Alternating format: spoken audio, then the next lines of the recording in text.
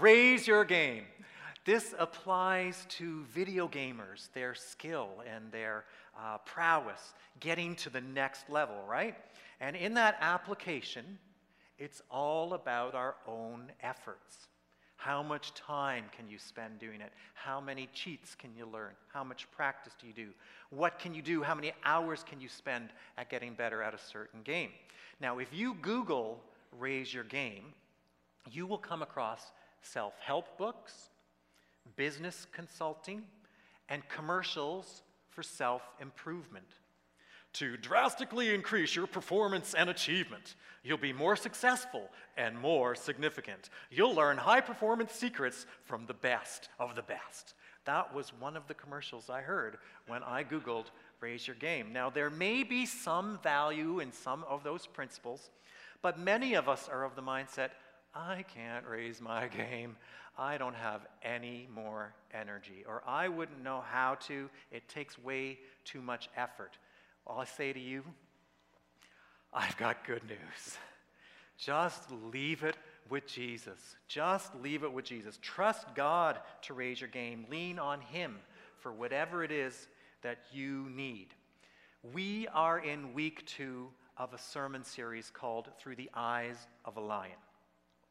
And last weekend, our student ministries pastor, Justin, he introduced the series, and he filled us in on the fact that we're taking it from this book, Through the Eyes of a Lion, written by Levi Lusko. Now, Levi tragically lost his 5-year-old daughter, Lenya, to an asthma attack. And Levi is an amazing writer, and he tells a very personal story in a very powerful way. They are a remarkable family, and I'm going to place this book in the church library for you to borrow anytime. And one of the points I took from this book was to take the long view, especially in light of all the sadness and tragedy in this world. Taking the long view helps us maintain some level of sanity and some level of hope. And this is where I want to get back to that jars of clay reference that we just sang about. The Bible encourages us to take the long view, to have eternity in mind, to bring our lives into focus by actually thinking about forever. And in that light, our physical bodies are just jars of clay. We were made from dust, and to dust we shall return. We are not our bodies. Our spirit, our personality, our very personhood, that's who we really are. And that resides within these jars of clay. One writer calls it a tent. And as we age, our tents wear out. My spirit and my personality, my personhood is young and vibrant and jubilant and can do cartwheels. My tent, especially my knees and my back and my feet, will not let me do cartwheels. This jar of clay. And honestly, that actually helps me take the long view. As Levi Lusko dealt with the pain of losing his daughter at such a young age, he was encouraged, he was reminded to take the long view. And he wrote this chapter entitled, No Inhalers in Heaven. Yeah, and he says this, I found the greatest comfort in 2 Corinthians 5. Tons of people bought us books about the afterlife and grief and mourning. Some were interesting, others were awful. In what Paul had to say to the Corinthians, I found something powerful I could sink my teeth into. And here it is. For we know that if our earthly house, this tent, is destroyed, we have a building from God, a house not made with hands, eternal in the heavens. For in this we groan, earnestly desiring to be clothed with our habitation which is from heaven. If indeed, having been clothed, we shall not be found naked. For we who are in this tent groan, being burdened, not because we want to be unclothed, but further clothed, that mortality may be swallowed up by life. Now he who has prepared us for this very thing is God, who has also given us the Spirit as a guarantee. So we're always confident, knowing that while we are at home in the body, we're absent from the Lord. For we walk by faith, not by sight. We are confident, yes, well pleased rather, to be absent from the body and to be present with the Lord. And Levi wrote this: digging into these verses gave me strength and peace in ways I will never be able to articulate. Paul basically says that this life is a camping trip. And instead of canvas and poles, we're all camping in flesh and blood. But what goes up must come down. The more you use a tent, the more trashed it gets. And no camping trip can last forever. Eventually, the fire must be put out and the tent taken down. We all must break camp sooner or later. But Paul insists, when that happens, all is not lost. When this tent dissolves, we have a house in the heavens. As agonizing and as painful as it can be, death is the ultimate upgrade for the believer. Moving from the tent into the home Jesus has been preparing for you. Levi was able to power up because of what the Spirit of God was doing in him as he read the Scriptures, because of what the Spirit of God was doing in him as he studied the Scriptures. And what we've been teaching this week is that God is the one who empowers you to raise your game. It is His grace, it is His strength, and that our game is raised, that He pours into us, which is really good news. It means I don't have to do it on my own. And so I want to review the amazing truths that the kids learned this week. Now, of course, Jeremy did a great job sharing our bottom lines, and so you're going to hear some of those again. On day one, they looked at Abram in the book of Genesis. It's around 2100 BC in Mesopotamia, and this is what happens. The Lord had said to Abram, "Go from your country, your people, and your father's household to the land I will show you. I will make you into a great nation, and I will bless you. I will make your name great, and you will be a blessing. I will bless those who bless you, and whoever curses you, I will curse, and all peoples on earth will be blessed through you." So Abram went, as the Lord had told him, and Lot, who was his nephew, went with him. Abram was 75 years old when he set out from Haran. Abram's game was raised because of what God would do. God would be the one to bless. Abram's part was just to follow through, just to walk in faith and to imagine something incredible even when it wasn't immediately apparent. He was required to take a long view.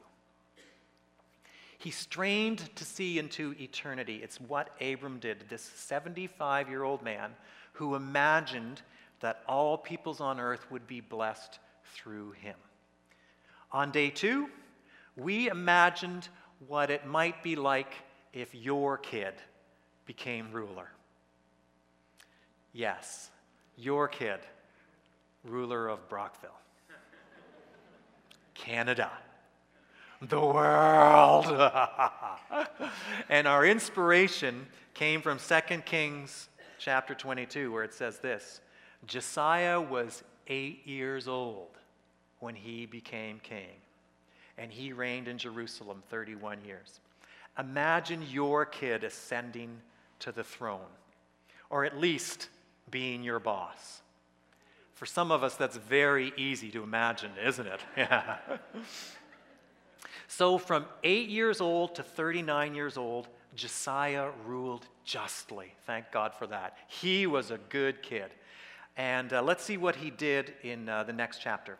Then the king called together all the elders of Judah and Jerusalem. The king stood by the pillar and renewed the covenant in the presence of the Lord, to follow the Lord and keep his commands, statutes, and decrees with all his heart and all his soul, thus confirming the words of the covenant written in this book. And that was our bottom line on day 2. You can know God through his word. Then all the people pledged themselves to the covenant. And neither before nor after Josiah was there a king like him, who turned to the Lord as he did, with all his heart and all his soul and with all of his strength, in accordance with all the law of Moses.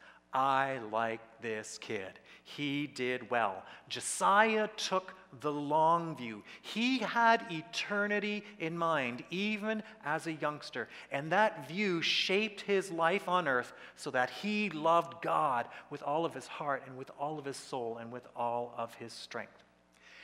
On day 3, we jumped forward in history about 640 years to when Jesus walked this earth. And Jesus had a cousin, John, who had some insights that he would share with whoever would listen. We see this here. The next day, John saw Jesus coming toward him and said, "Look, the Lamb of God who takes away the sin of the world." And the bottom line on day 3 was Jesus came to save us from our sin. This is the one I meant when I said, "A man who comes after me has surpassed me because he was before me. I myself did not know him, but the reason I came baptizing with water was that he might be revealed to Israel." Then John gave this testimony, "I saw the Spirit come down from heaven as a dove and remain on him. And I myself did not know him, but the one who sent me to baptize with water told me, 'The man on whom you see the Spirit come down and remain is the one who will baptize with the Holy Spirit.' I have seen and I testify that this is God's chosen one." And so Jesus' game got raised by John the Baptist's testimony, which was essentially that Jesus is the Son of God.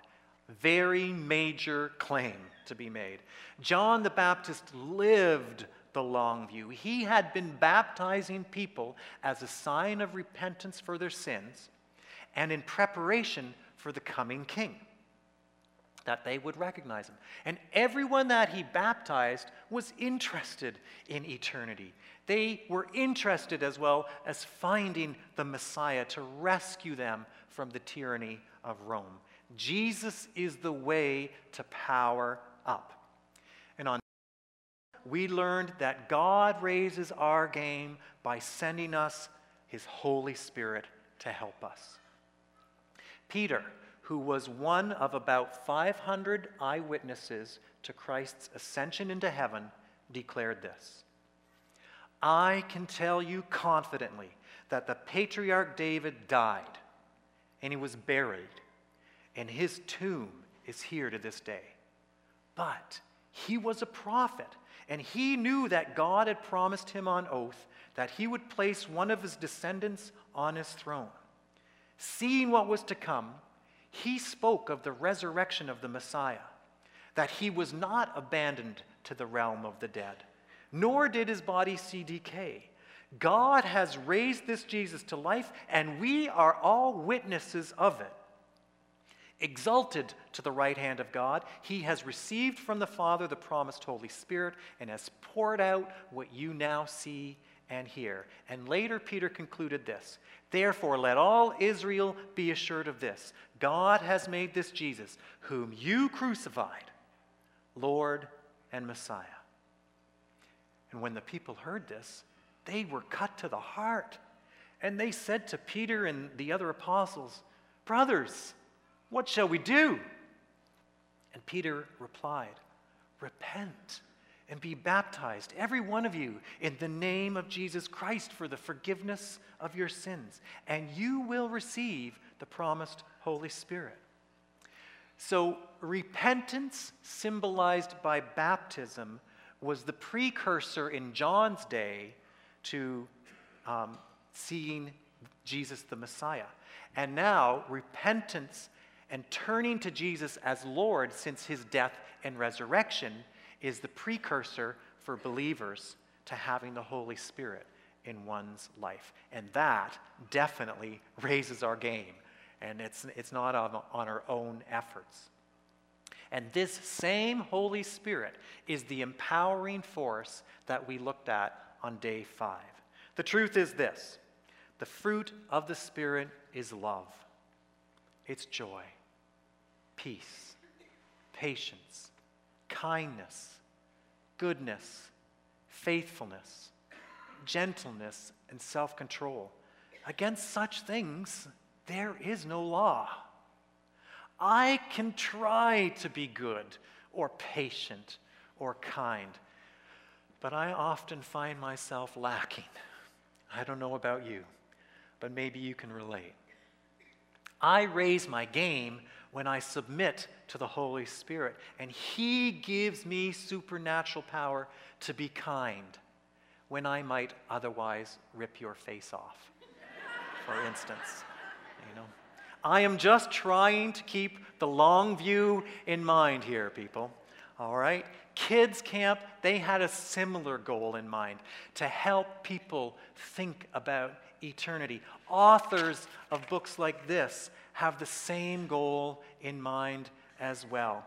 Levi had a daughter, Lenya, and her nickname was Lenya Lion. He writes how she was like a lion in many ways. And for such a young soul, she already had this long view of heaven, already looking forward to forever in heaven. And so her dad said this: I wrote this book praying that God would use it to dilate the eyes of people's souls. When your eyes are dilated, your pupils open up bigger and more light can come in. That's what we need, to have light flood into our eyes so that we can see like a lion. Cats are 6 times more sensitive to light than humans. Their pupils are bigger and can be opened 3 times wider than humans. They have a reflective layer of cells behind the retina so that light bounces back and enhances night vision. They are also long-sighted and can see things far away in great detail.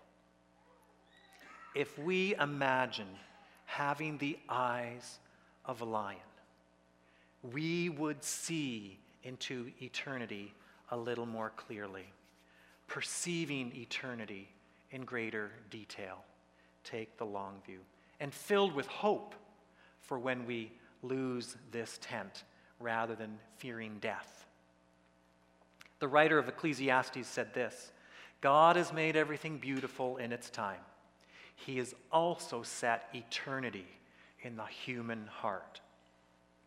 Eternity, it's part of our DNA. It's just that some people choose to perceive the long view. It's just that people choose to consider eternity and the long view more than others. Be that person. Be that person.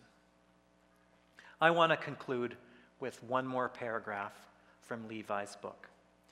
It was the year before Lenya died, and this happened. One night, I was tucking 4-year-old Lenya in, and she asked me, "How do we get to heaven?" Assuming that she was talking about our responsibility to accept the gift of eternal life, I responded, "By believing in Jesus." And she said, "No, how do we get there after we die?" She clearly wanted specifics about the method of transportation, not just the mechanics of salvation. Well, this stopped me in my tracks. "Well, God takes you," I managed. "Like on a unicorn or on a horse?" she asked. I didn't know exactly what to say to that. It was too surprising and beautiful to hear her muse so seriously about transit between earth and eternity. No wonder Jesus said, "You must become like a little one to enter the kingdom."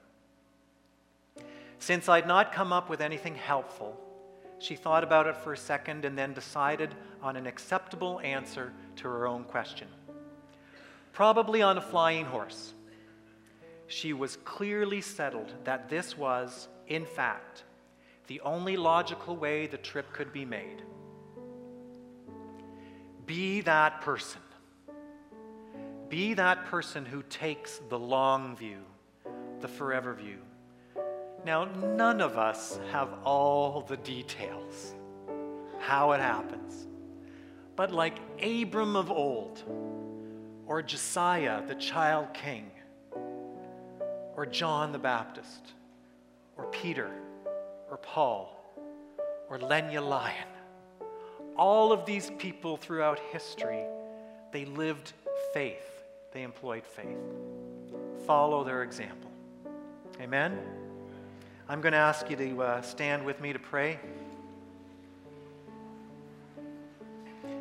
And then we're going to affirm our faith together in song. Pray with me. Father, I ask that you help us have a long view, that you give us glimpses into eternity. When we're nearsighted and focused only on the problems around us, remind us of eternity. If we're grieving, help us grieve well with the hope of forever in view. Thank you that you place your Holy Spirit, that wonderful treasure, in our frail jars of clay. We invite you into our lives to have complete control, that we would be all that you have intended. Amen.